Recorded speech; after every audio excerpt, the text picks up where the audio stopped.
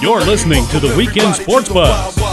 Tell us your thoughts on the Oxmoor Ford Lincoln Buzz Line at 384-1450. Good morning, sports fans. Mike Gandolfo here with Haven Harrington, and this is the Weekend Sports Buzz. We will be talking mainly today about college basketball, but we'll spend the first half hour kind of touching on everything else.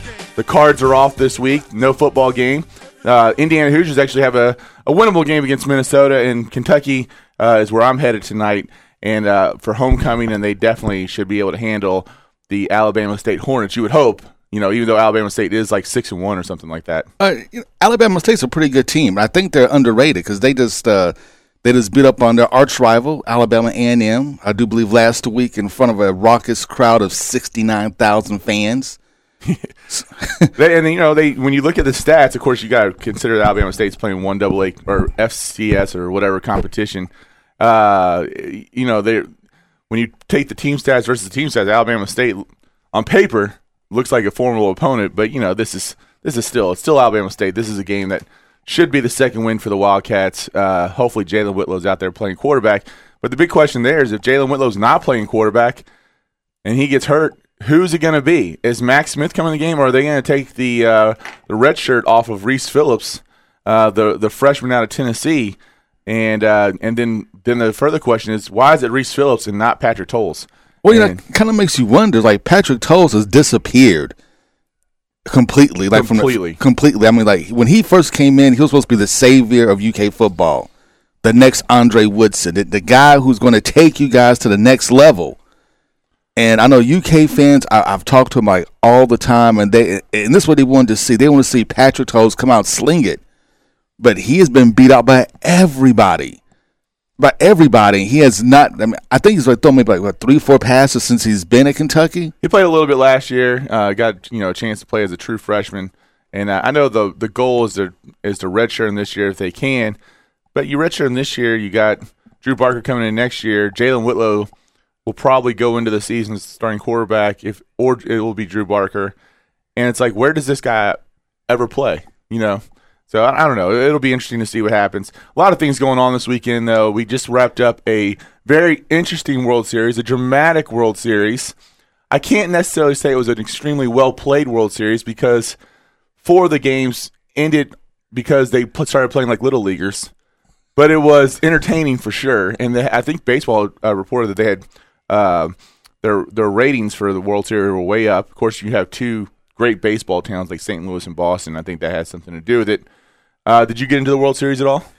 A little bit. I did watch the last game just to see if they was going to win at Fenway Park for the first time in like 95 years. I think since 1918. Right. Since last time Boston won in Boston. Yeah. So it was interesting to see the elation. People just going crazy that they won a World Series again in Boston, and the excitement. And that's pretty much about it. I mean, because the problem for me with baseball, it comes just at a bad time. I mean, baseball is like right when the NFL is like really kicking up, really in full force. College football is still in full force. NBA just kicks off and is about to start around the corner. College basketball is around the corner. Here's the World Series. Yeah, and then we actually even had the NBA kickoff. I mean, everything's kind of hitting all at once. It makes this a great time of year. And although I really like baseball, it's kind of, I guess, unfortunate that the last game of the World Series was as anticlimactic as it was. I mean, Boston was in control the entire way. And but a real interesting thing about that World Series is that Major League Baseball and the NFL, and I know these schedules are set way in advance, they had a Monday night where they had the World Series game in St. Louis and Monday Night Football in St. Louis going on simultaneously. I mean, that's just, to me, it's crazy how they couldn't work out something to offset splitting those crowds. And I don't know how many – I didn't watch the Monday Night Football game at all. I watched the World Series game. I have no idea if it was very sparsely populated, to say the – At the Rams game? Yeah, very sparsely populated. Very interesting then, of course, St. Louis, as much as it pains me to say it, might be the best baseball town in the country. I don't know now, I know a lot of Yankee fans that would take yeah, but New York's like a great sports fan. Kind of hate you for that one. Fan. Sports overall pro sports town. You know, they get all behind all their pro sports teams. I mean, it could be a hockey town, it could be an NBA town. St. Louis, to me, I mean, that's their franchise. They identify themselves much more with the Cardinals than they do with the Rams and even the Blues. So it was, you know, interesting to see, I guess, a baseball game, be it for the World Championship, outperform an NFL game on Monday night. A lot of people feel like sometimes that would be different. But, you know, it is what it is. We've also had the Breeders' Cup going on right now, which kicked off yesterday in Santa Anita. It's kind of funny now that it's not in Churchill. Not a whole lot of being said around here about the Breeders' Cup, which is a pretty big event. Well, I think locally, the Breeders' Cup is huge, and a lot of people haven't been talking about it. But I think locally, a lot of people are upset because the Breeders' Cup, it seems like, is going to make a permanent move to California, and it's never coming back to Churchill Downs. And I think that's rubbed, especially locally, that's rubbed a lot of people the wrong way because Churchill Downs has set record year after year for attendance, for betting, you know, all the things that you think would matter in, you know, in a sport like horse racing. They decided that California is where they'd rather be, where they can be around the superstars, the movie stars, where they can maybe try and make it like Derby-esque because it's in California, closer to big-name celebrities and things of that nature. You got a sweet deal at Santa Anita, so they're thinking when we can move it out there, we can make our own little Derby. Well, and then I know it's out in Santa Anita for 2 more years, and then it looks like it's probably maybe going to shift to the East Coast possibly for the next 2 years. But it doesn't even look like Churchill's in the rotation. And I have actually been to a Breeders' Cup at a different track, and no one can handle the crowd the way we can. First off, and we're a little spoiled here, like we think all racetracks are kind of like Churchill Downs. When you go to these other racetracks, Churchill Downs is massive compared to these other racetracks, even the big ones. And we can, you know, obviously hold more people. We can have, you know, they can handle a crowd better. But like when I went to the Breeders' Cup in Florida, you have to get in line to bet basically immediately after the race before is over because you're going to be in line to bet for 30 minutes. Wow. And, you know, they just can't cycle. They don't have enough windows. They just can't handle the crowd. And those crowds aren't as big as the ones they get at Churchill. The knock here is, of course, you don't know what the weather's going to be like. It could be beautiful and 60, or it could be frigid.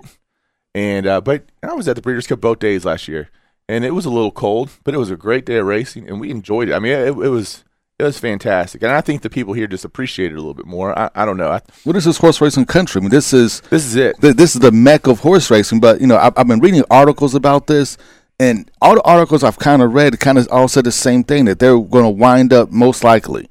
About 98% of people think it's going to be in California all the time, and they're doing it so they can bring the wow celebrity factor, so they can up the profile of the Breeders' Cup. Now, could they up it to the point where it would ever compete with the Derby? No, probably not. Well, and I don't know if they really – I mean, it's really 2 totally different events. I actually like the Breeders' Cup better than the Derby. Really? Yeah. Now, I love the Derby for the getting dressed up and, you know, women in their hats, and it's a great day out of the track. And it's very similar to the Breeders' Cup where most of the races on Derby Day, a lot of people don't realize, but Derby Day is full of stakes races. I mean, it's not just the Derby that's the only big race. There's like 4 or 5 big races on that day. But for some reason, just I guess it's the World Championship aspect of it. I just really, really enjoy the Breeders' Cup. I don't like the 2-day format as much as I like the 1-day format, but it's fun. Both days are fun. You know, I will be out at the track later on this month. That's what we do for Thanksgiving. We head out to the track. Yep.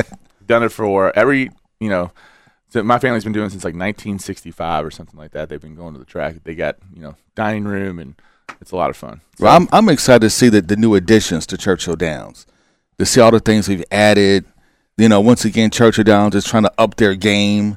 So, you know, I'm always excited to see Churchill Downs up their game, taking horse racing to the next level because, let's be honest, outside of the Derby, for most people around the country, does anybody really care about horse racing? Probably not. I mean, maybe the Breeders' Cup maybe catch somebody's attention, but really it's the Derby. It's like IndyCar. It's like kart racing.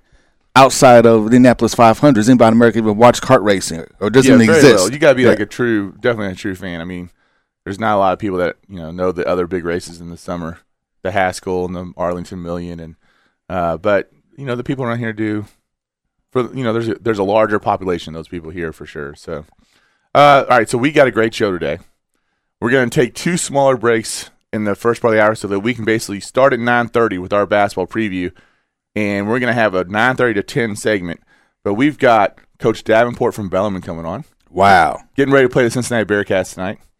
We've got a very strong up-and-coming assistant coach at Western Kentucky, David Boynton, is going to be on. So the assistant coach from Western Kentucky talking about their season. They're getting ready to play Campbellsville today.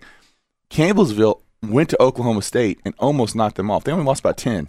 Really? Yeah, and Oklahoma State's top 10. I mean, that's a Marcus Smart, LeBron Nash. That's a great team. We will be talking to Mike Hughes with Inside the Ville. We'll be talking to Jeff Rabjohns from Pigs.com and John Martin from KentuckyHeartbeat.com. Previewing the upcoming basketball season, we're taking, since this is a little bit of a light football weekend locally, we're going to take the advantage, and we know basketball, everybody's playing for real in the next week, and we just want to get out there and preview basketball. We got one more short segment after the break to talk whatever you want to talk about. Call in Oxmoor 4 Lincoln Buzzline, 384-1450. Mike and Haven here on the Weekend Sports Buzz. We'll be right back.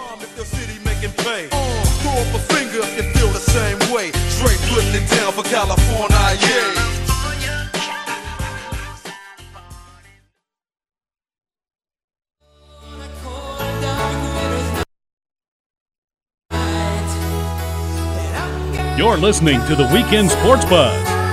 Tell us your thoughts on the Oxmoor Ford Lincoln Buzz Line at 384-1450. Welcome back to the Weekend Sports Buzz. Mike and Doppel here with Haven Harrington. The Oxmoor Ford Lincoln Buzz Line, 384-1450. This segment's probably your best segment to call in if you want to call in, because we're going to be packed full of guests after this break. And, we were talking a little bit about the football seasons coming in. And, Kentucky does play Alabama State today, which could be the last win they get for this season. I mean, it looked like they were going to be able to beat – look, they looked like Missouri at the beginning of the season could have been a game that they could have looked at for a win. Beatable. Possibly. And now – That's gone. Missouri's playing at a whole nother level that was even expected. They got Georgia at Georgia, who's beat up, but it's at Georgia. And Kentucky's won at Georgia before, but it's probably improbable. Then you have Vanderbilt at Vanderbilt. Actually, Vanderbilt at Vanderbilt might be before Georgia. Correct. Yeah, November 16th at Vanderbilt. But if that game was at Commonwealth, I'd feel a whole lot better about it than being at Vanderbilt, even though Vanderbilt's not a huge home field advantage, and there will be a lot of Kentucky fans in the stands for a Vanderbilt game. And then probably your next best chance for a win is Tennessee at home. November 30th. But Tennessee's playing pretty well right now. And they are playing better.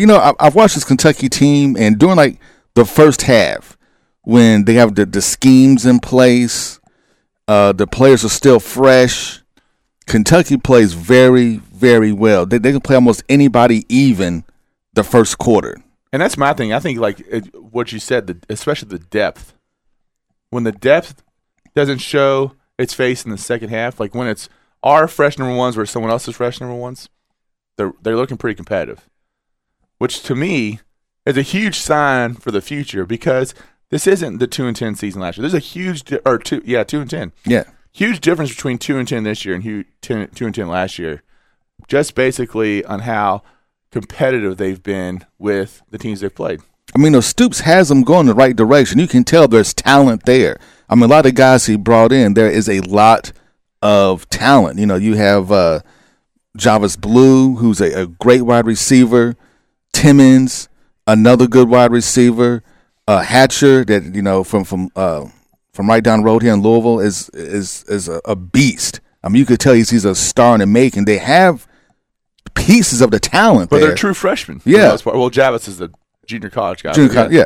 But the talent is there. You see the recruiting class, and talent is definitely on its way. It's just that, one, they're going to be young again next year. They're going to be really, really young again next year. Two, the question is still going to be quarterback. I mean, is Whitlow, is he the trigger guy, number one? Number two, can he stay healthy a full season? Because that's Kentucky's other problem, is staying healthy. Their quarterbacks have not stayed healthy an entire season. And, can they stay healthy? can Whitlow progress as much as a quarterback that you need that can get the ball out to the talented wide receivers? Running back, you're doing pretty good.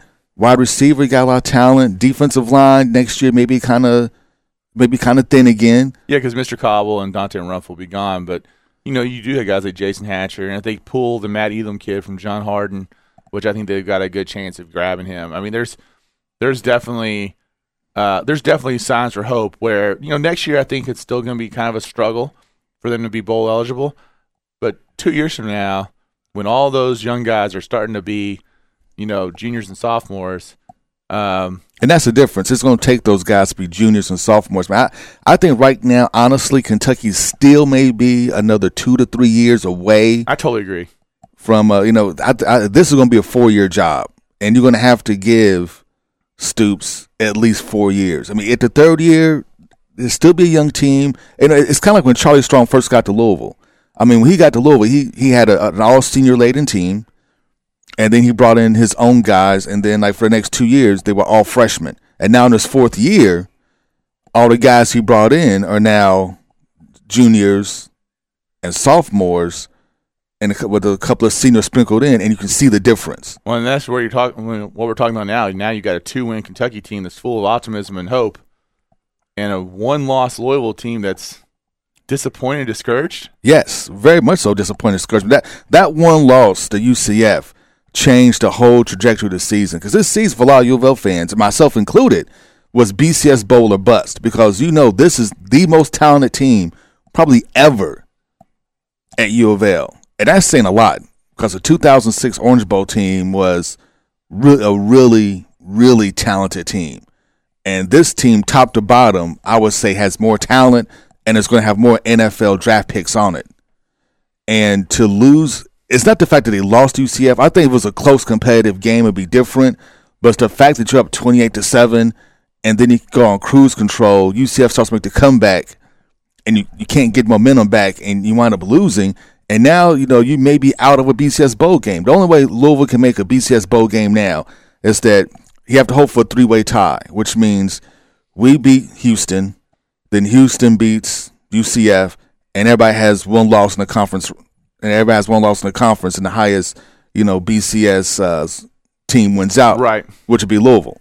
Or you have to hope that UCF loses twice. And the way UCF has been playing, and with the competition they have left, and they got most of their tough games are at home. Yeah, most tough games. Houston's at home after bye week, so they play Houston next week, but they have a bye week for Houston, just like they did for Louisville. They had a bye week, so the 2 toughest games, they have a week to prepare, and heal up and get rested. And then the other toughest team, maybe SMU, possibly Rutgers. Well, SMU's pretty bad, aren't they? I mean, yeah, they are. That's what I'm saying. And the way their schedule plays out, all their tough games were front loaded.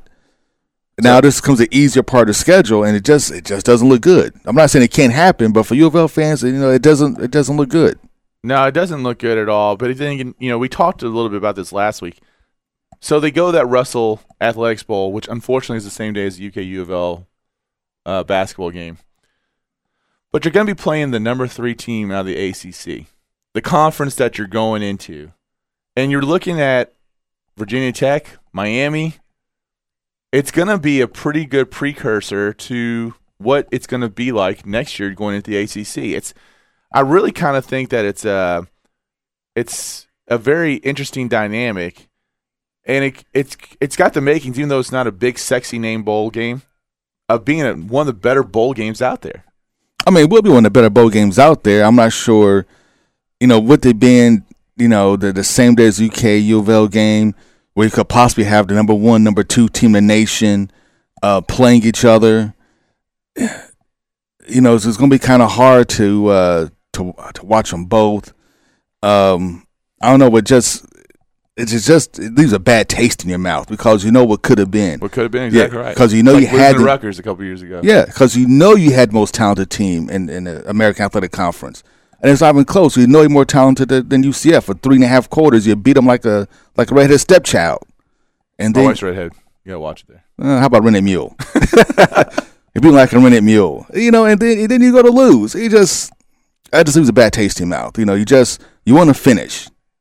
Yeah, and unfortunately, it didn't happen. So now Houston holds Louisville's chances in their hands, and they got to hope that the Houston Cougars can beat UCF in a very improbable situation. Like you said, UCF coming off a bye week and playing them at home. So, and then Loyal's got to still turn around and beat Houston. So it should be an interesting finish, but more than likely it looks like Louisville is probably going to be headed to that Russell Athletic Bowl, barring another loss, which I think they'll handle Houston. I mean, like I said, there's not another team on the schedule technically should be able to hang with Louisville. That's right. Easy. All right, well, we're going to take our second break of the hour, and we're going to be right back. On the other side, Coach Scotty Davenport joining us of the Bellarmine Knights, getting ready to play the Cincinnati Bearcats tonight, and preseason ranked number 4 Bellarmine looks possibly for another national title. We will be right back on the Weekend Sports Buzz. You're listening to the Weekend Sports Buzz. Tell us your thoughts on the Oxmoor Ford Lincoln Buzz Line at 384-1450. I love me some Guns N' Roses coming in strong. Nice pick there, Matt. Welcome back to the Weekend Sports Buzz.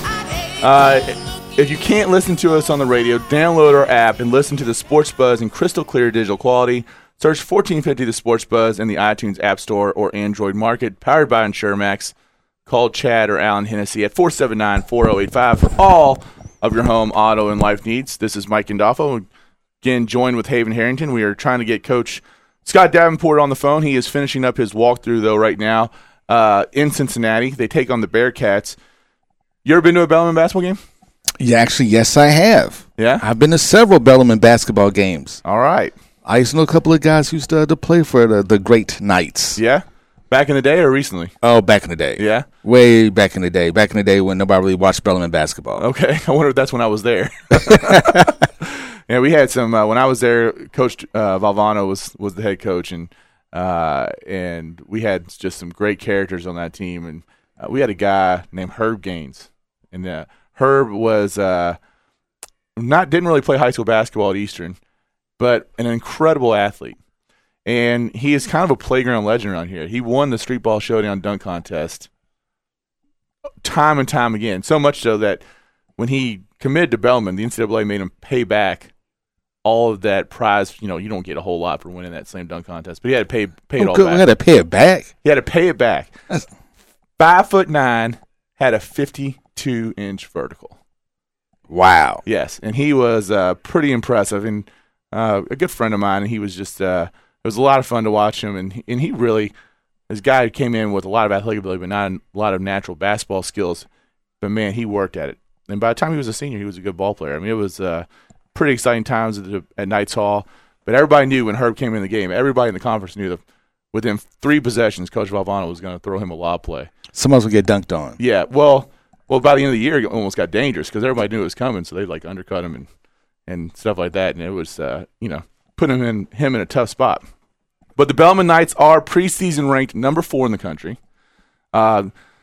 According to the poll, they're picked to win the GLVC. I mean, they're the top ranked GLVC team. This GLVC league, though, is going to have a little bit different look. No Kentucky Wesleyan in the GLVC anymore, and that's kind of unfortunate because that's obviously a big rival for Bellarmine, and now Bellarmine is the only school in Kentucky that's in the GLVC. So Northern Kentucky went Division I a couple years ago, and now Wesleyan's in a different conference. So there's no in-state rival anymore for the Knights, but still, Knights Hall is going to be just really packed and live and ready to go. It's going to be rocking. It's good to see Bellarmine, take that step up. You could tell when they got Bob Valvano that they made a concerted effort that we are going to be good in basketball. And it's nice to see an athletic department try to step their game up and do what it's going to take to get to that next level. Because a lot of times when you're a Bellarmine or Spalding or, one of those smaller universities where you're surrounded by, the behemoths of U of L, UK, or whatever it is in your city or state, the situation may be. A lot of times you're kind of like, we really can't compete for airtime, TV time, and sponsorship and things of that nature. So we're just going to be us, just play our games. Hopefully the students will come out and that's it. But it's good to see, the administration, athletic department's like, no, we're going to compete at the highest level. Oh, and I strongly encourage anybody to go out there and go watch the Knights, because if you are a true basketball fan where you like the fundamental game of basketball And they do still play a little bit above the rim. It's not like you're going to miss out on all the athleticism. But as far as shooting and passing and how hard those kids play, I mean, it is a very enjoyable experience. And we're lucky enough to be Bellarmine season ticket holders, and we're right on the floor. And those guys, I mean, they get after it. And then the Knights actually had a very big pickup this week. They're getting a 6'9" transfer from Purdue, New Albany native Donnie Hale, coming back to be closer to his family. He's going to be eligible for the second semester, and that's just taking one of the best teams in Division II basketball and making them better, giving them a major Division I transfer. I mean, this is a kid that played 14 minutes a game at Purdue as a freshman, and it's going to be very impressive for the Knights to to get that kind of a player. They've got a great guard in Vance Hall. Man, they're stacking the deck. Yeah, and they did lose one of probably the best players to ever play for the Knights last year, the kid from Eastern, and I'm totally blanking on his name right now. But they just reload. He's reloading them right now, and they're going to be top of the game. So we were having trouble getting Coach Sean. I think his walkthrough might have ran a little bit over, but that's okay. We'll go on. We get in about 5 minutes or so. We've got we have Jeff Rabjohns coming on, I believe, from Peaks. And we'll just move on to Indiana if we have to. There we go. But, the great thing is, you got a great coach in Sky Davenport. He's a great X and O coach. Yes. He knows how to drop a good game plan. He makes great in-game adjustments. And, Bellarmine plays an exciting brand of basketball. And I love it. Like I said, I've been to several Bellarmine games. Yeah. And I love them all. It should be a great season for the Knights, and I definitely encourage people to go out there. They got a freshman they have a couple freshmen coming in this year, but namely they got another big kid from Australia who should be a really impact player right away. But they got the Troutman kid from Bull East, who's a lot of people thought was better than Derek Willis. Really? And this kid can flat out shoot it, and it's the perfect offense for him. He's been a little banged up early on, so hopefully he gets back out there. But he's gonna step in at Bellarmine and put up a lot of points, and has a chance to just light it up from the outside. They pass the ball so well, and a couple years, Bellarmine had the top field goal percentage in all of basketball. So, we'll see if Scotty Davenport, he is the perfect coach for that situation. Perfect. I mean, he's a great coach. So we will, sorry we missed Coach Davenport, but we'll move on to Jeff Rabjohns here in a little bit. And we'll talk some IU basketball. Of course, IU steals one from Calipari this week. And not only one from Calipari, but it steals a guy whose dad played at Kentucky, looked like he was going to go, and the kid did something that no one else did. James Blackman Jr., who was committed to Indiana, I think as a sophomore in high school. Committed way too early. Way too early, just like Quentin Snyder did. But normally when these kids decide to decommit and open up their recruitment, that school's way out of the picture. You know what, though? Credit to James Blackman to not eliminate Indiana, but just to really explore his options. Credit to Tom Crean to go back after the kid, to go, try to track him down. But, I mean, everybody up until the 11th hour was thinking that James Blackman Jr. was going to play for the Cats, just like his dad.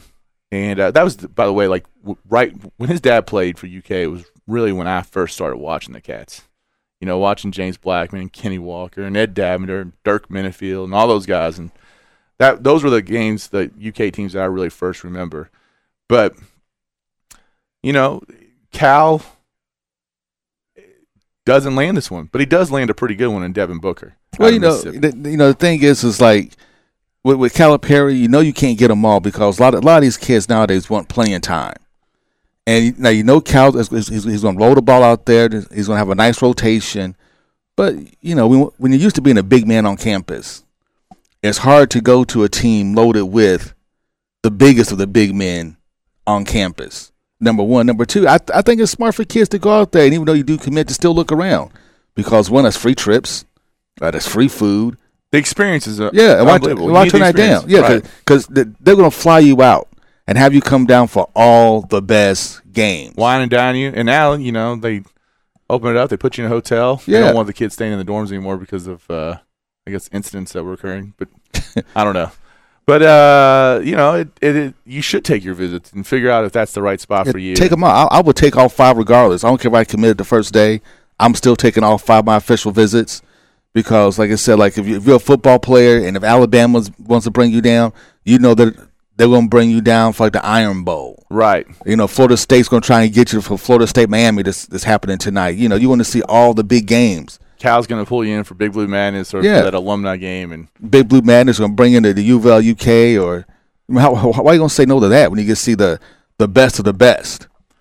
A lot of people thought too that the Indy Speeds team, which included James Blackman Jr., Jaquan Lyle, Trey Lyle, and Trevon Blewett, all 4 big-time recruits were all going to play together. Interestingly enough, all 3 of those guys have decommitted from their original school and then recommitted, with Blackman the only one going back to the school. But Trevon Blewett, just recently as yesterday, was all set to go to UCLA.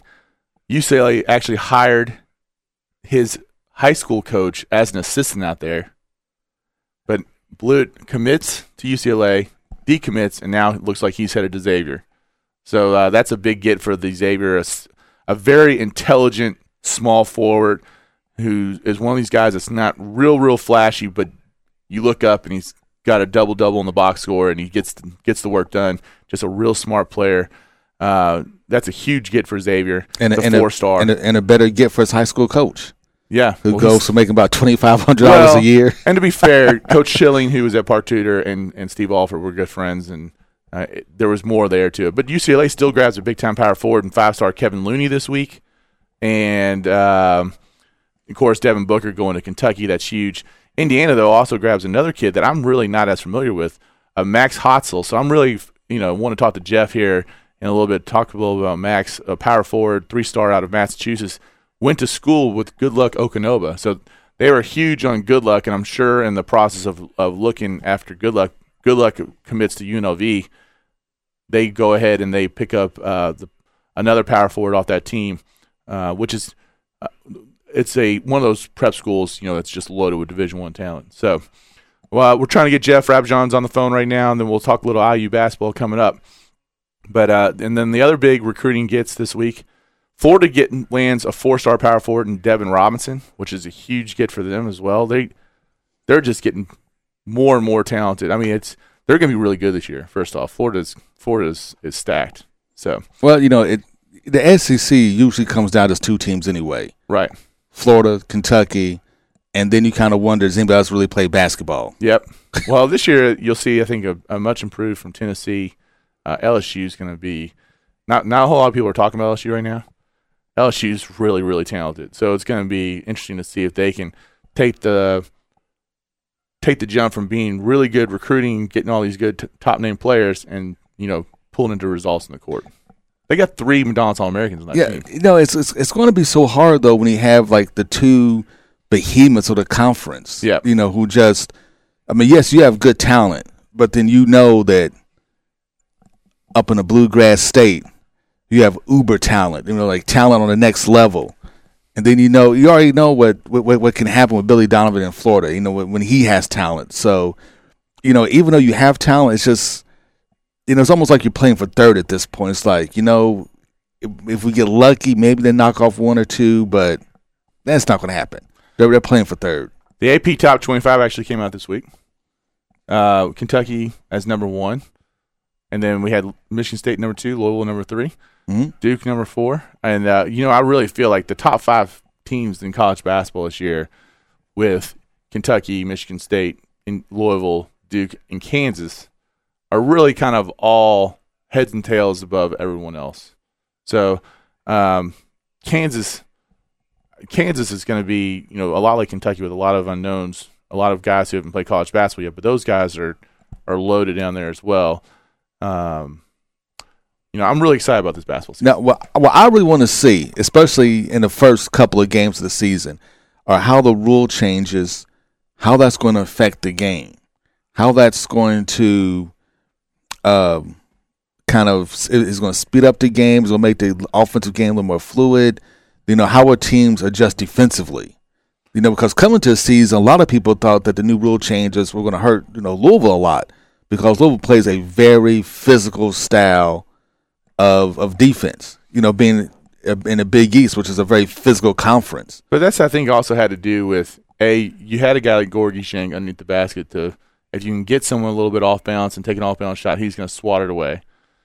You had a little bit of a very good athlete, but a less athletic Peyton Siva, where his quickness wasn't his strong suit.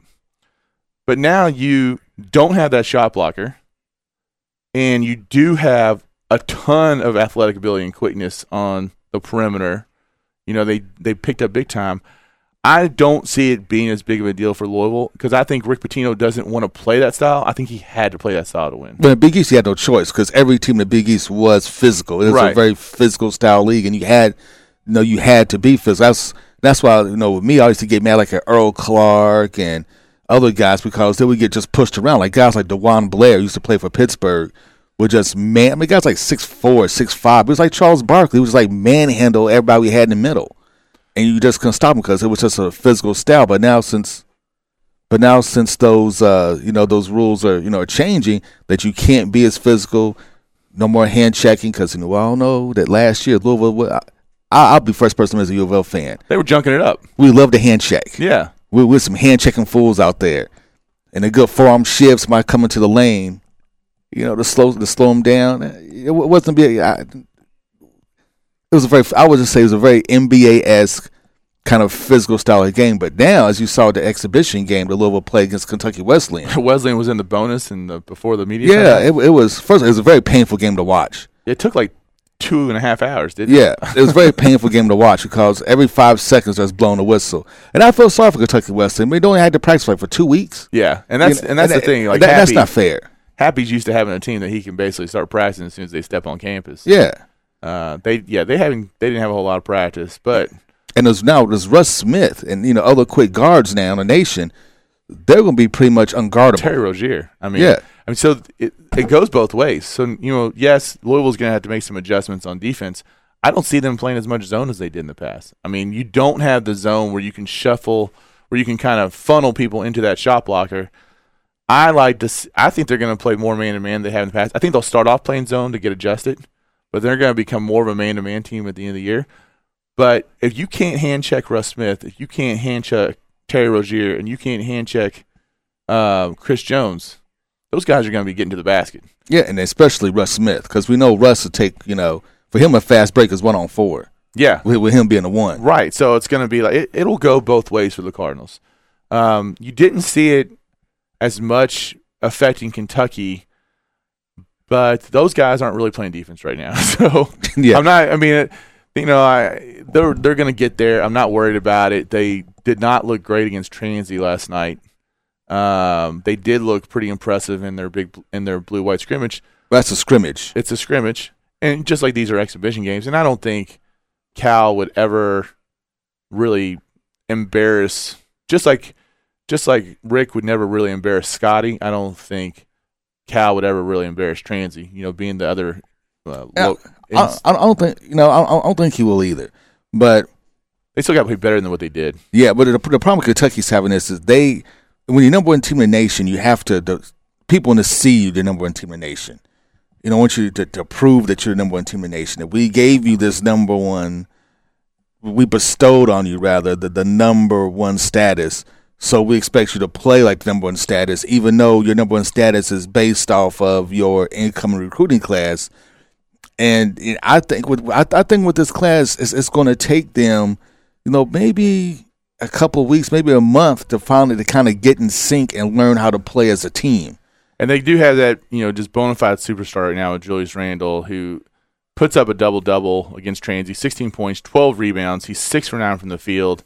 The guy is an absolute beast. He can take it inside. He's pretty much going to be unguardable, I think, this year in college basketball because of the new defensive rules. You can't – if you're going to put a smaller guy out there to handle Randall's quickness, he's going to just bully him into the lane and score at will. And if you put a bigger, slower guy on him, he'll take him outside and just abuse him. This is Julius Randle to me is something we have not seen in college basketball. I think Julius Randle may be the best player in college basketball. Man, it's going to be interesting to see because there's a lot of reports out of Kansas that Wiggins is like the third best player on his team right now. So we'll have to see, is Kansas that good, or is Wiggins just not really, making the adjustment that he's supposed to be making? Well, that's a big adjustment from high school. I mean, now even though all these kids play against each other on the AAU circuit, so they're kind of familiar with each other anyway. But there's still a big difference between playing AAU ball and then college basketball. There's still a big difference when you step your game up and take it to the next level. And like I said, it's going to take kids a while to kind of get in the flow. That's why if you see Kentucky a couple of times this year, they don't look like world beaters like you expect them to be. They're still learning, to play together as a team, because basketball is a team sport. I mean, every now and then you can have like one or two guys that can dominate and take over and take it to the next level, i.e. Carmelo Anthony at Syracuse. Right. When he took him to the championship, that was pretty much Carmelo putting a team on his back and was like, let's do this. Or Kenyon Martin was at Cincinnati. Until he got hurt. Cincinnati's won the national championship. They were the easy number one team in the country. Yeah, that was a done deal until Kmart got hurt. That was a done deal. But they were going to win the national championship. Then he blew out his knee. Then the championship hopes went with it. Right. But those like rare exceptions that one player can dominate at that level. And I think at UK it may take a couple of games for them to kind of get in sync, learn each other's habits, learn like when this guy's going to be open and what his favorite moves are, what he likes to do, what he doesn't like to do. That kind of takes time, number one. And when you start to get in the tournament, once again, that lack of senior leadership or that lack of guys that have been there before that play significant minutes, I think may hurt Kentucky when the tournament time comes up. But they're so talented. They're so much more talented than everyone else. They are more talented, but experience comes into play. Huge. And that's huge. That's where this Michigan State game early in the season is really going to be the true test of if Kentucky comes out and beats a very experienced and very good Michigan State team, which I don't expect them to do. I think that is their one hiccup in the kind of similar to the 96 team when they lost to UMass early, but then came back and beat them in the Final Four. I see something very similar. This team is probably not ready to handle a tough defensive-minded team like Michigan State, and they're probably going to learn a couple lessons in that game, and I don't expect them to win that game. But if they do win that game, if they're able to beat a team like Michigan State who's so much more experienced and what's going to be a very March-like atmosphere on a neutral floor, playing after Duke and Kansas and on ESPN, I mean, that's like whoa. I mean, just would a loss probably serve Kentucky's future prospects better? Well, yeah, because if they win that game, Calipari holding their attention is gone against Belmont in mid-December is going to be tough. But I don't know if I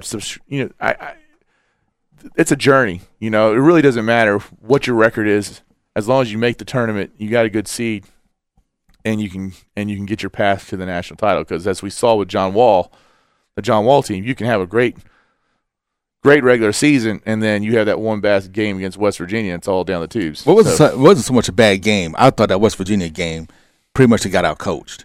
I don't disagree with that. Yeah, really. Huggins, I think, took Calipari to a woodshed and kind of let him have it. So the one guy also that I'd like to say that's been kind of a surprise for Kentucky this preseason, Derek Willis. And I'm loving it because, when Derek Willis commits to Kentucky and doesn't have a great senior year in high school, he got mentally and emotionally beat up by Kentucky fans saying he's not good enough to play there and they shouldn't be giving him a scholarship. You got to trust that Calipari knows what he's doing on his recruiting trail a little bit. The guy is 7 for 9 from three-point range in the blue-white scrimmage and the transient game combined.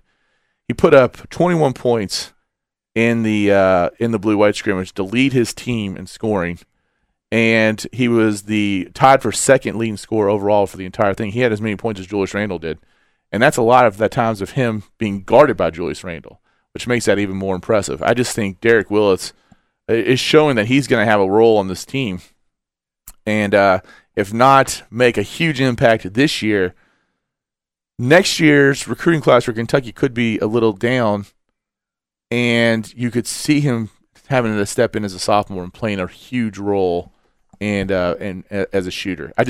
I'm really happy for Derek to see him go out there and play the way he's been playing. Well, the one thing I've been impressed about Kentucky has been their three-point shooting ability. Oh, they're killing. I mean, if you have a team, if they can consistently shoot like they're shooting now from 3-point range, this is going to be scary, good, hard to defend, maybe impossible to defend UK team if they can light it up from 3 on a consistent basis. Yeah, because you got guys who can knock it down from 3-point, multiple guys. I mean, they started off last night with 3 different guys hitting a 3-pointer to start the game. And then you've got guys like Alex Poitras, Willie Cauley-Stein, Marcus Lee, blanking on the big kids, Dakari down low, all those guys that can play, Julius Randle, all those guys that can play right around the basket. It's really scary to think that, hey, if these guys are hitting threes, you got to come out and guard them, then they're just going to kill you. Now, the kid I really want to see this year for Kentucky, and I know it's weird, but the team I really want to see for Kentucky play is Poitras. Yep. That's who I'm most not interested. Looking very good.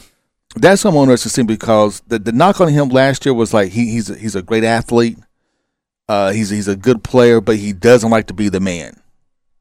He does like to be the man. So now that he doesn't have to be the man, is he going to disappear?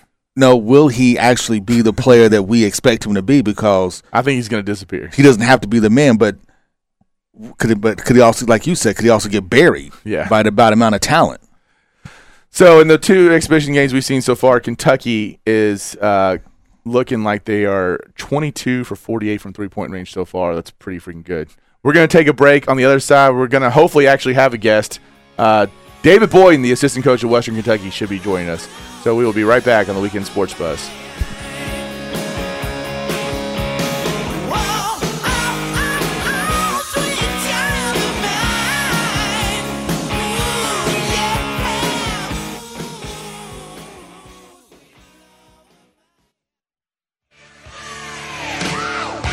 You're listening to the Weekend Sports Buzz.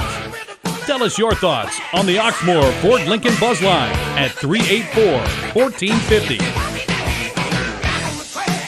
All right, welcome back to the Weekend Sports Buzz. We're talking college basketball here. Mike Indafo, Haven Harrington.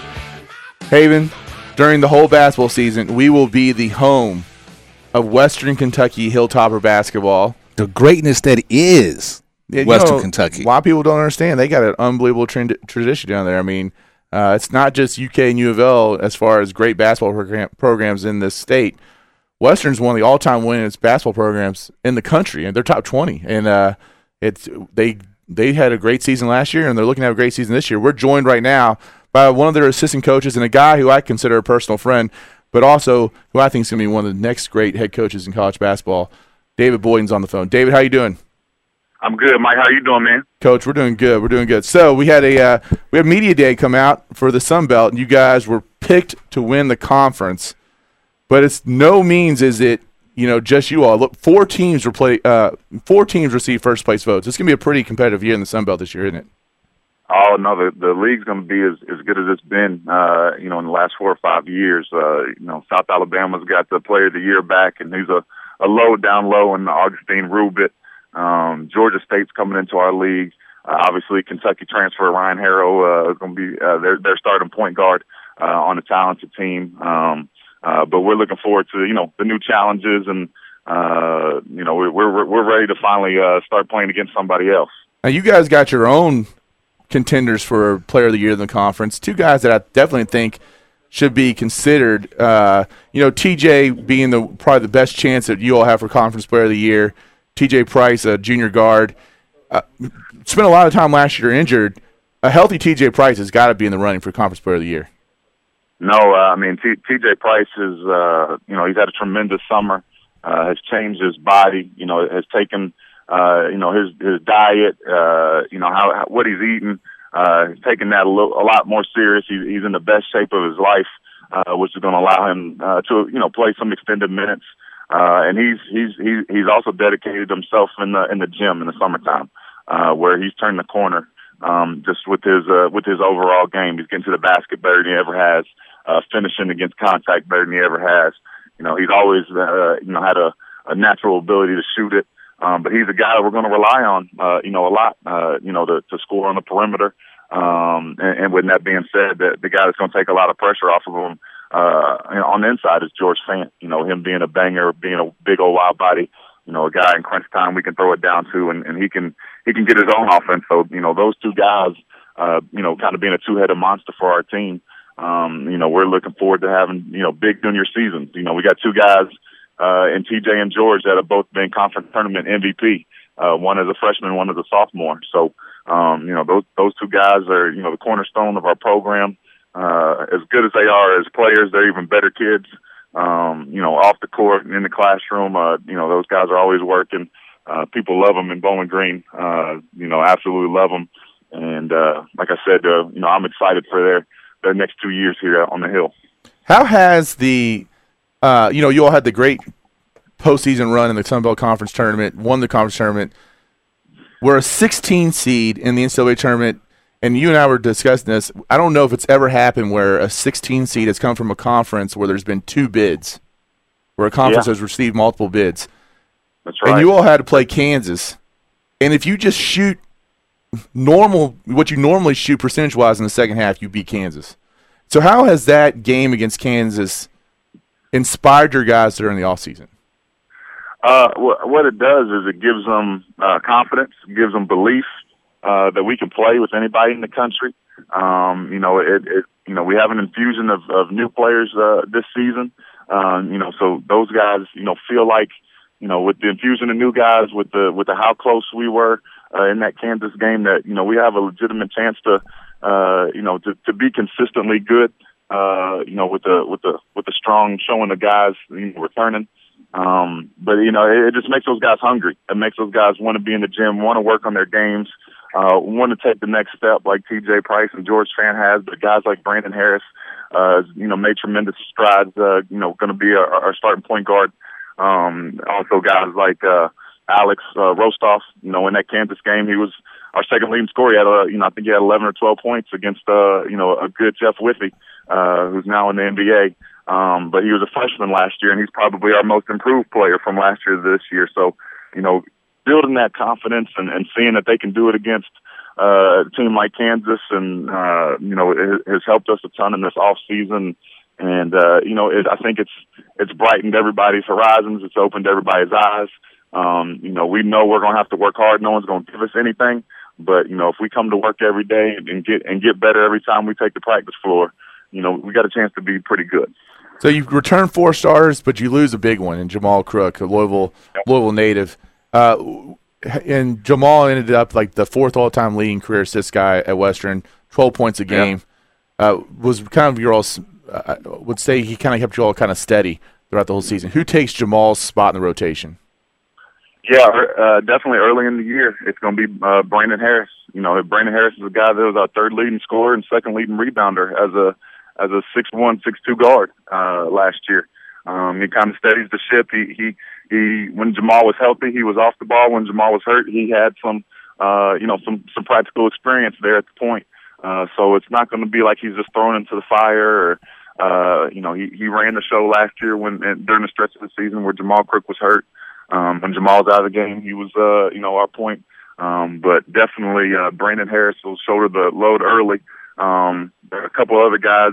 A young man from Memphis, Tennessee, Peyton Halsey, the 6'5" kid, but even with that size, he's probably got the most natural feel on our team for the point guard position. He's a passer by nature. We almost joke in the office about it, like we wish he would look to score more because he's a capable scorer, capable shooter.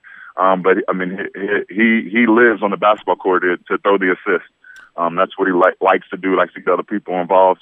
And then we got a young man that transferred from Butler, who spent some time in the Louisville area at Trinity as well, Chris Harrison Docks. He won't be eligible till December 14th, but he's another guy. Once he is eligible at the break, we feel confident in his abilities at the point guard spot as well. Well, you touched on 2 of your newcomers, but you got 5 more. Anybody else in that newcomer bunch looking to make an impact? Good gracious, Tracy Jackson, a transfer from Texas Tech. He's going to be in that conversation as one of our top 2 or 3 guys. He's in the stratosphere with TJ Price, with George Fenn. He's going to be the best athlete on the court 9 out of 10 times we play. He's a bulldog on defense. He has changed the atmosphere of our team and from a competitive standpoint. Trincy is a guy that's, he wants to win every sprint. He wants to win every closeout drill. He wants to win every time he's on the court, and that's been infectious on our team. He's got a big personality as well. But he's a guy that, he's going to be really good for us here come December 14th when he's eligible to play. Aaron Adeoye is a junior college transfer. He's from Carbondale, Illinois. Think George Fant. He's a George Fant clone. He's a big old, strong, wide body, maybe a little bit better touch from the outside. Can shoot it out the three, but he's really, really good in that painted area. He's active. He's long. Likes to bang down low. So he's another guy that we've been excited about. Can't wait to see him play his first action today against Campbellsville. And then the last one is a guy that we're all super excited about too. His name's Ben Lawson. He's a 7-foot young man from England. I wish we could put some bricks in his pocket when he plays because he's only about 205 pounds right now. But he's with that being said, he's gained about 15 pounds since he's been here. But he's ultra athletic. It's so like he's one of those guys you can sit there and watch him run all day because it's effortless. It's like he's floating up and down the court. He's a quick jumper. He can stretch defenses out because he can really shoot it from the perimeter. And as tall as Alex Rostoff is, he's almost a head taller than him. So he's got legitimate size, legitimate length. The only thing he's lacking is the bulk, but he's picked up on everything so quickly. He's a shot changer at the rim. And, he's another guy that, could sneak in that lineup and be really good come, January, February time. Hey, this is Haven from the Weekend Sports Buzz here. You guys have a game tonight, exhibition game against Campbellsville, Kentucky at 3 p.m. Why don't you give us kind of a preview about Campbellsville and what are some of the things that we should be looking for? Yeah, Campbellsville, their starting lineup has 4 or 5 Division I transfers, and that's why we want to, play this game. It's a great game for us, to see where we're at because we know we're going to be challenged tonight. Campbellsville always, it's tough man-to-man defensive-wise. They got a young man that's from Bowling Green, Kentucky, with a lot of Kentucky guys. Another Louisville guy in Miles Rice is their point guard, who's a tough customer in his own right. So we're looking for, for us, we're looking to see where we are with our, defensively. We're looking to see, different lineups, where they, we could possibly play Aaron and George together. 2 6'6" Bulls inside. We can play the 2 big guys together. See if Peyton Holsey can play extended minutes at the point guard spot. So this time of year, you're really looking to see, what matchups work, what lineups work. See if guys, are picking up things, in practice. Everybody knows the play, so you call them out and guys will shoot it a little bit. But see if we can execute against a defense that doesn't know what play's coming, quite as much. And then also just see, we finally have some depth for Coach Harper that, we were looking to press more than we have in the past. So, having live bodies helps you do that. Having our depth helps you do that. And, again, just seeing where we are is the biggest thing for today. All right, Coach. Well, thanks for joining us. And like I said, we are the home of the Western Kentucky Hilltoppers game, so maybe we'll have you on more during the season. All right. Well, I appreciate it. You guys take care. All right, Coach Dave Boyden, thank you very much. Good luck to the Hilltoppers this year. And we're going to transfer right out this call, and we're going to go straight to Bellman head coach Scotty Davenport. Coach Davenport, I apologize. I gave him your office phone number instead of your cell number. It's all on me. Yeah, it's no problem. We were actually on the floor, and then players had a nice pregame meal, and we're on our way to Cincinnati as we speak. So you're playing the Bearcats tonight. Is this your only exhibition game of the season?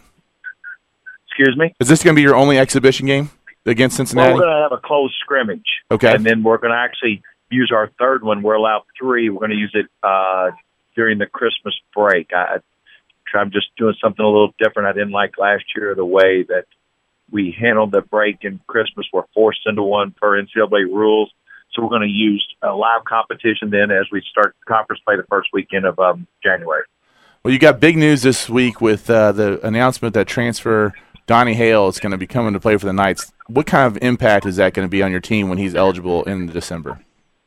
Well, there's 2 keys to this transfer, and Donnie handled this as well, and his family handled it as well as and professional as anybody I've ever been around.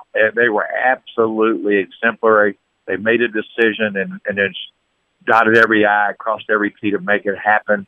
And we're thrilled. Now, the second key to this, and this has been, the first key was Donnie, being professional, doing his job, and he's just been, like I said, perfect. The second key to this, I've never seen a team reach out and just be more appreciative, because when you take transfers, you just never know. And our guys were ecstatic when the news hit that he was coming. I was actually in an airport flying out of town, and we got them all together and said, hey, guys, we want you to know this first, that he said he's coming, and we'll look forward to it. And you take Jake Thielen, George Suggs, our inside guys, Josh Dirksen, the freshman, they were ecstatic just knowing that that's best for Bellarmine. And that's not always the case.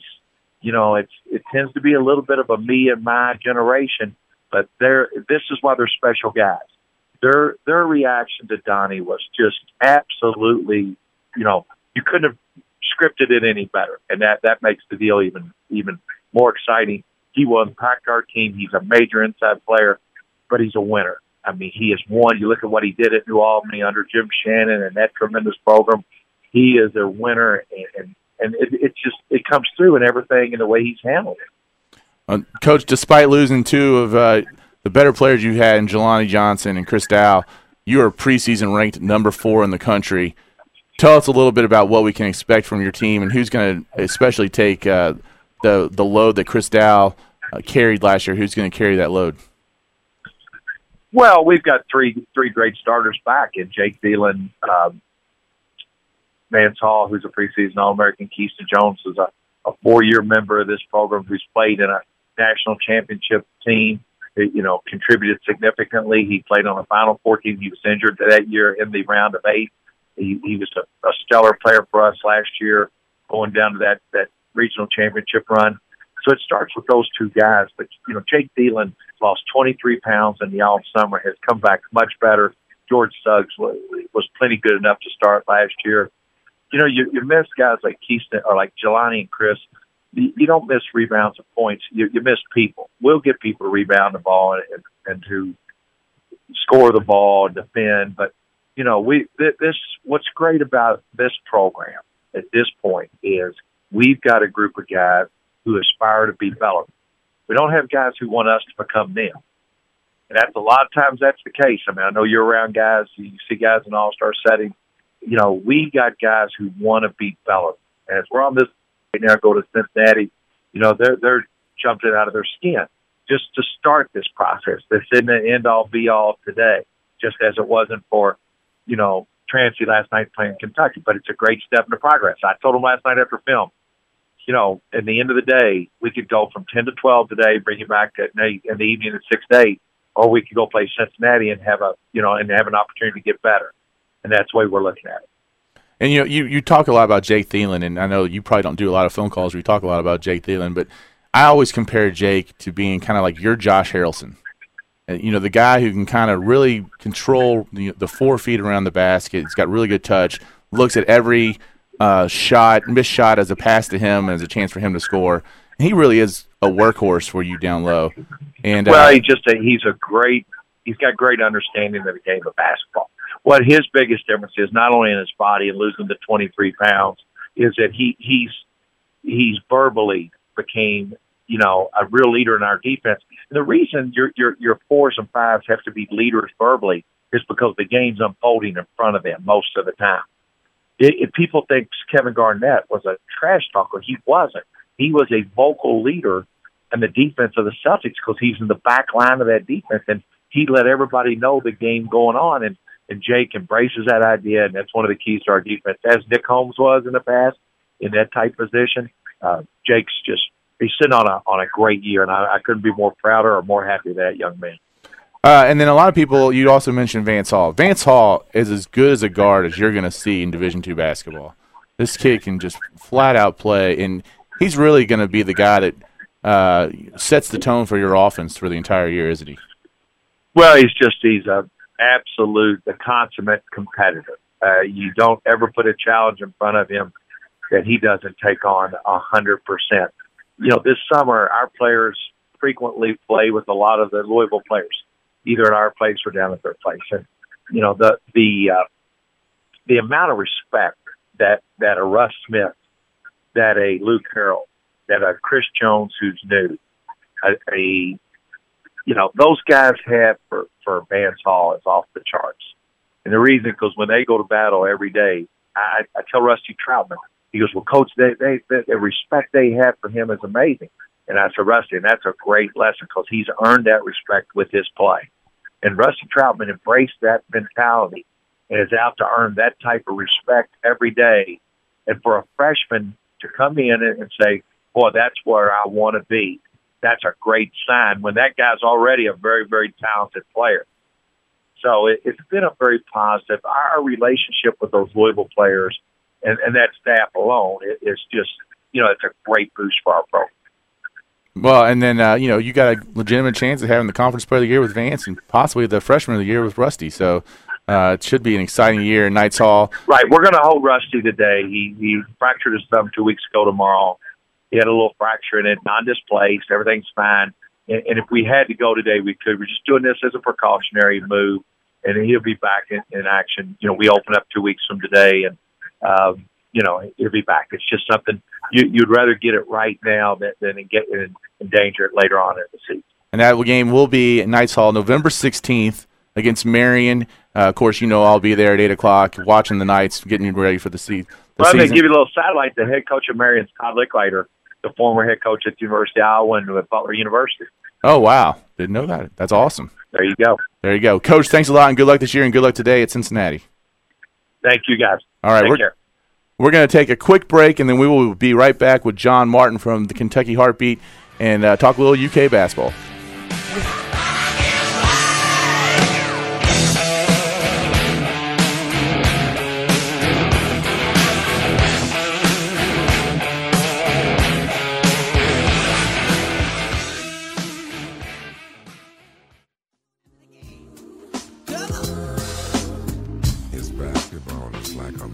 You're listening to the Weekend Sports Buzz.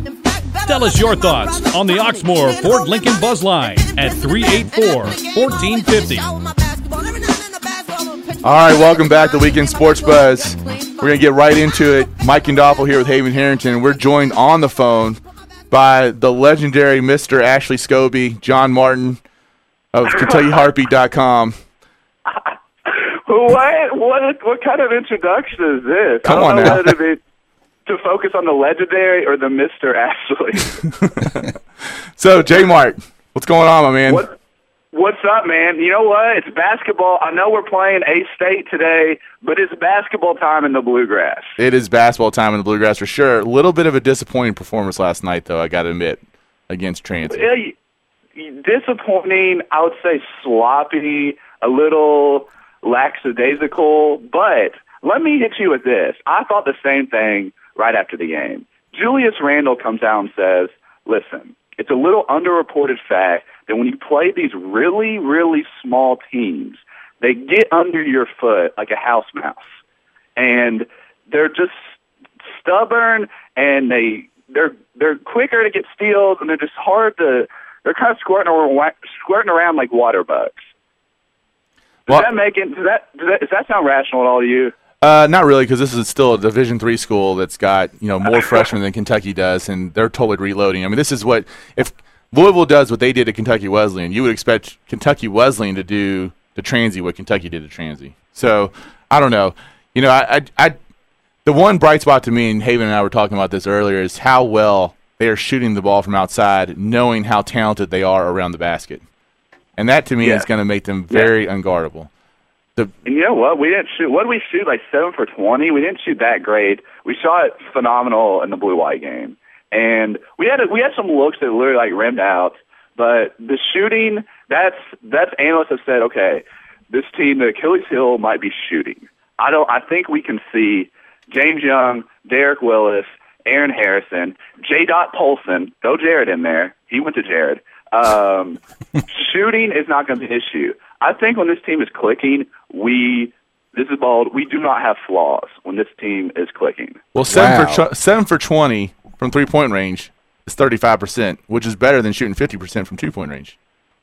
See, I'm not that great with numbers. I'm no Michael Michael Smith or anything. I'm telling you, if you're over 33% from three-point range, then it makes sense for you to just freaking fire them up all the time. So, and you know what? That's 7 for 20. That we're better than that statistic too.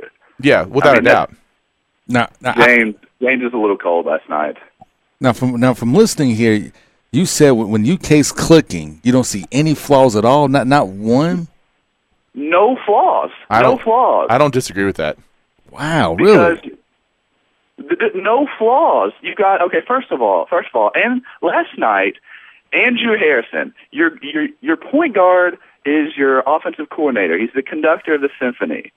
Aaron has not played point guard in a really long time. He's obviously capable. He's a good ball handler, but he's a 2 guard. So that throws the offense off. Who knows how many points would have put up with Andrew? You know, you can always say what if, but it makes a big difference. Well, we were I want to go ahead. I want to hit on that too. About the point guard? The point guard play. We need to see, and Andrew got hurt pretty early in the blue-white game as well. Well, he was hurt going into the blue-white game, I think, to be fair. And then you still have Harrison. You had Aaron and James Young come in and play your guards, and they combined for 7 assists and no turnovers. You know, really, Randall's the turnover. Yeah. Randall's the only one who really turned the ball over a lot. And you know what? Julius Randle is allotted a few turnovers with the type. Julius Randle, I can't stop saying Julius Randle. He is greater than the hype. He's unreal. Yeah, I would agree. I'm not going to lie. I would agree. Court like a guard. Well, let's talk about someone who's not worthy of the hype. The guy who at one point was considered to be possibly the number 1 pick in the NBA draft, who looks like he's going to be coming back for a junior season. Alexander the Knock. 1 freaking rebound in 20 minutes of play for a guy who's 6'9", playing against Transy. Dude, Alexander not the great right now. I don't want to rain on him. And like last year, his mediocre, maybe less than mediocre play really like thwarted our entire season last year. So I'm not going to sit here and just like rain on him, but I didn't think he played that bad in the blue-white game. I thought he showed flashes, but he was nowhere to be seen last night. And that's against a small Division III school. And so this bears the question that Haven and I were talking about earlier. Mm-hmm. This team's incredibly talented. So does that allow Alex the opportunity to come out and, you know, with not as much pressure, show what he can really do and take off? You know, similar to some ways what Terrence Jones did when Gilchrist and Anthony Davis came in? Or is he going to flat out disappear like he did last night? You know, that's a really great point. That's something that we're all going to be looking for. You hit it right on the head. I'm not going to say after, you know, one exhibition that, Alex Poythress is Poltergeist Poythress. He's just going to disappear and just not be present ever. But it is a concern, and I think it's a warranted concern that you brought up. I just think it's a mental issue with Alex. He obviously, we all know, we see his size, we see his physical tools in flashes. It has got to be some type of over-analytical issue with Alex. Yeah, I don't know. I mean, the kid's obviously intelligent. So. I mean, for me, from the things I heard about Poythress, especially coming out of high school, was that he doesn't want to be the man. And last year, it demanded him to be the man for Kentucky to have any success. And it wasn't there. It just never happened. This year, I was, you know, me and Michael kind of talking. I was thinking this may be the year that you may see more flashes of what he can actually do because the pressure's off.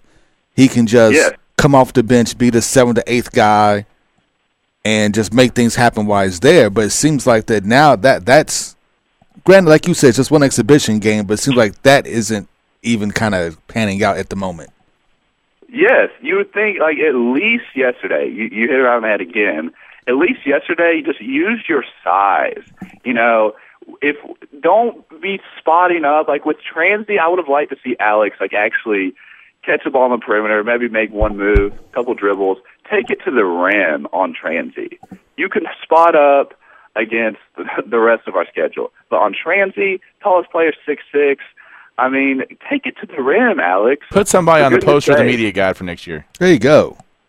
I mean, exactly right. It's true, and we'll see. I don't understand it. You know, the pressure is off, so it makes sense, like you said, that he has kind of like a free pass to just play basketball. Just play and just flow with the offense. But you know, Alex, I guess, is a complicated bird. How great is it, by the way, to see a guy who was so heavily scrutinized, like Derek Willis, come out and start the way he's starting? Derek Willis, and I'll tell you what, like, I was never on the let's forget about Derek Willis bandwagon, but it's only natural that Derek gets thrown to the wayside these classes. What do we have? What do we go, like 2, 4, 5, 7, 11, 14? Like, it's only natural that Derek Willis, who fell like out of the top 100, you kind of forget about. But for all those out there, and you know, I didn't want to see Kyle Wiltshire go. I wanted Kyle to redshirt and pull the Jeff Shepard. Well, I could have seen that, but at the same time, you take basically, and you know, unfairly maybe, Derek Willis and Wiltshire are always kind of compared. There's nothing besides, and you know what? It might have been even said that Wiltshire was a better three-point shooter, I guess, than Derek Willis, but right now that's not showing true. Is there anything that Kyle Wiltshire does better than Derek Willis? That is exactly my point. Derek Willis is a tougher, quicker, more agile, better rebounder, better defender than Kyle Wiltshire. He is Kyle Wiltshire 9.0. I don't want to say 9.0. I just want to do that with the title 9.0. But not to get off on the AOL 6.0, 7.0, if we all remember that, dial up. But Derek Willis is flat out better than Kyle Wiltshire today.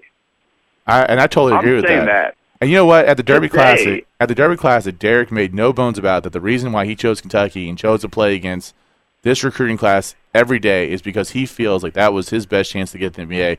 And this guy believes that he's an NBA player. And right now, I think he's kind of going out and showing that after 3 years, he might be an NBA player. It might not tell me this is Calipari. Will it take 3 years?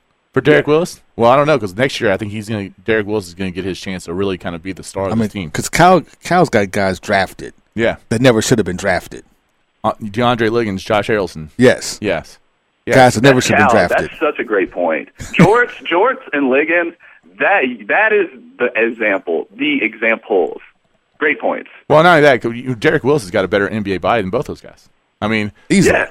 And so, it's just going to be and better game. It's going to be very interesting to see what happens there. So, all right. So we talked enough about Derek Willis. There's a lot of talk. 40-0. I believe that they're probably going to have the hiccup against Michigan State. I don't see them losing to anyone else.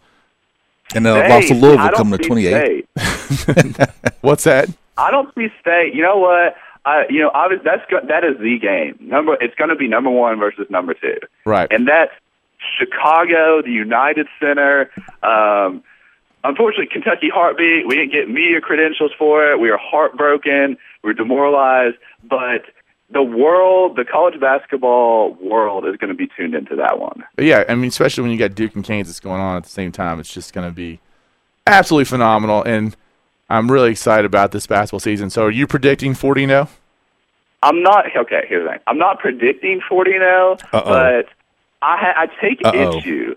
Okay, and I'll rain on Jerry Tipton and the Herald Leader because he's just a negative Nancy always, just cynical Sid over there. But I don't have any issue with John Clay, Mark Story. But John Clay wrote an article that he said, get it out of your mind, 40-0 is not possible. He goes, let's talk about this now because it's not going to happen. Let's get it out of our mind. It's not possible. Not with this team. He goes, not with this team, not with this coach, not this day and age in college basketball. I don't even care about 40-0, I guess is my point.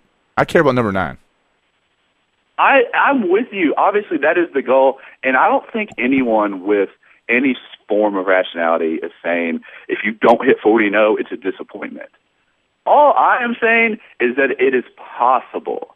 And let's play for it. Let's not lose a game on purpose just to have some team building and learning lessons. I got you, man. All right, Jay Mart, we'll have you on again during the basketball season. I appreciate you coming on. Make sure you go to KentuckyHeartbeat.com for all your Kentucky basketball and football news and it's stories. Still football season. It is still football. Can't shortchange football season. All right, Jay Mart, thank you very much. We'll talk to you soon. Thank you. Y'all take care. Thanks for letting me come on, talk hoops, Cats by 90. Take care, guys. All right. We will be right back on the Weekend Sports Buzz.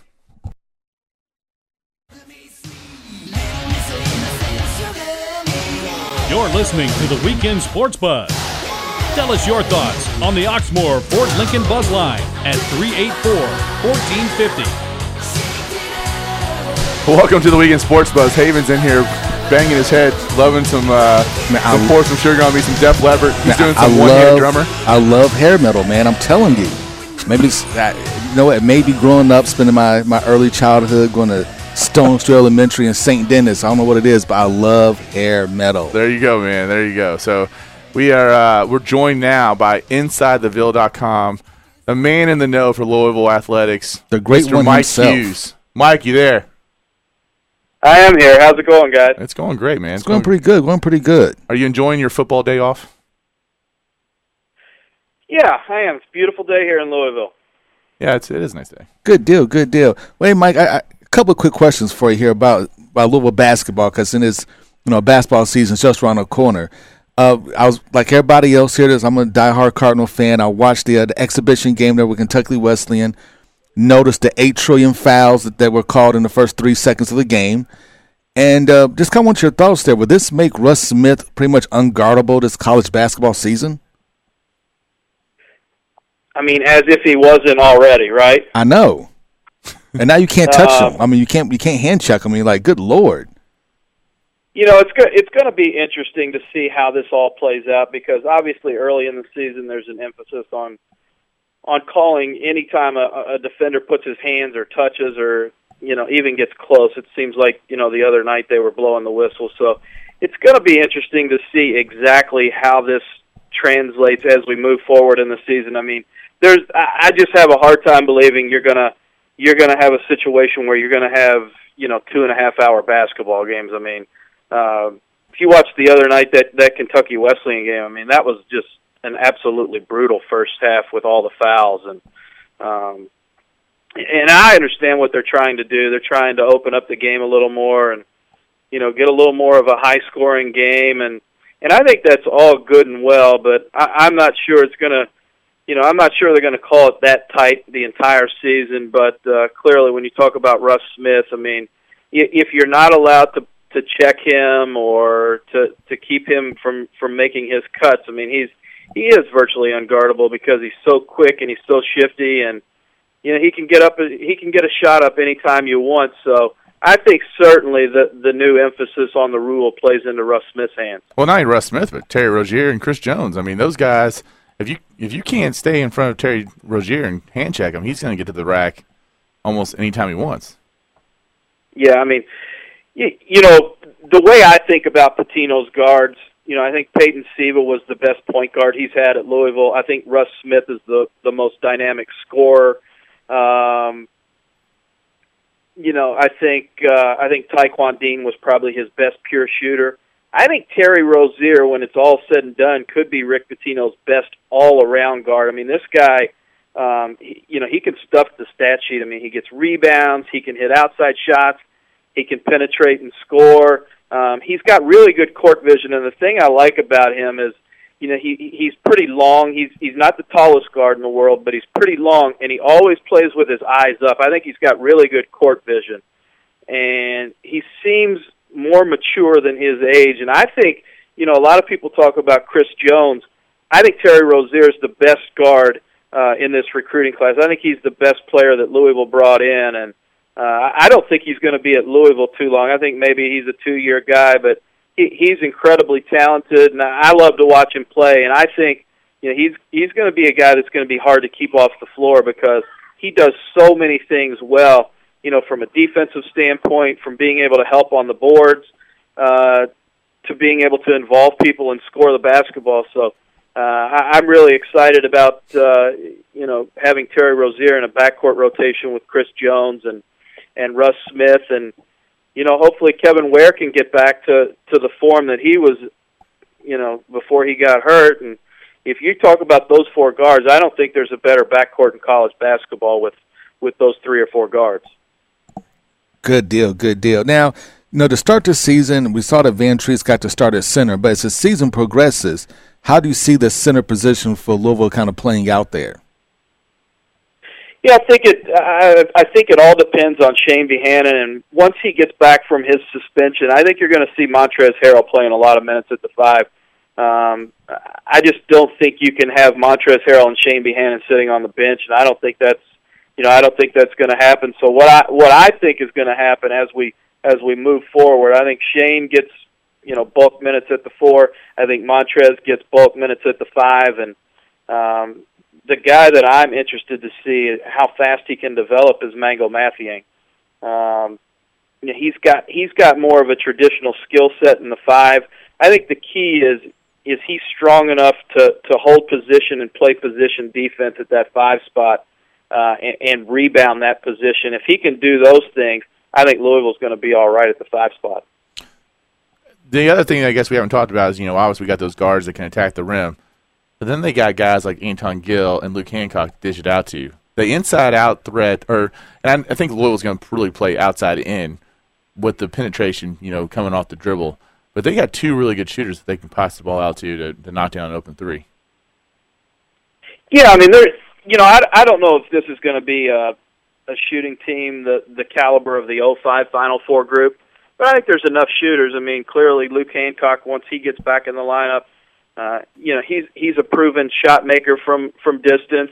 I think Wayne Blackshear is capable of knocking down the shot. I think Terry Rozier, Chris Jones, Russ Smith, all those guys can make shots. Clearly Anton Gill can knock it down from the corner. The question is, where do his minutes come from? Especially when Luke Hancock returns. Ware returns.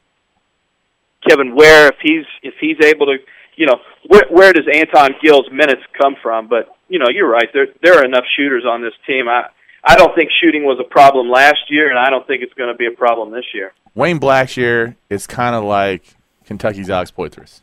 It's kind of the disappointing guy. Of course, he's been banged up. Are we going to see, this is a very talented Louisville team. Are we going to see the Wayne Blackshear that everyone expected to see this year, or is he going to kind of disappear?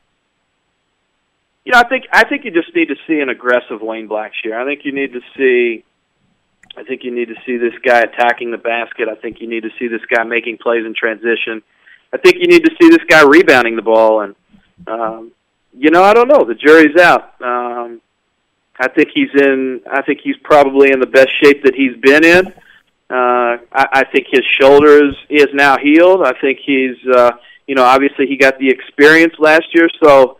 In my mind, it's now or never, and I think he's ready for to have the kind of season that more closely resembles what the expectations were coming out of high school, and clearly, I think he's gonna have to step up his game when you talk about Gorgie Zhang out of the lineup and replacing Peyton Siva, but he's a key guy, but I don't worry about that 3 spot because.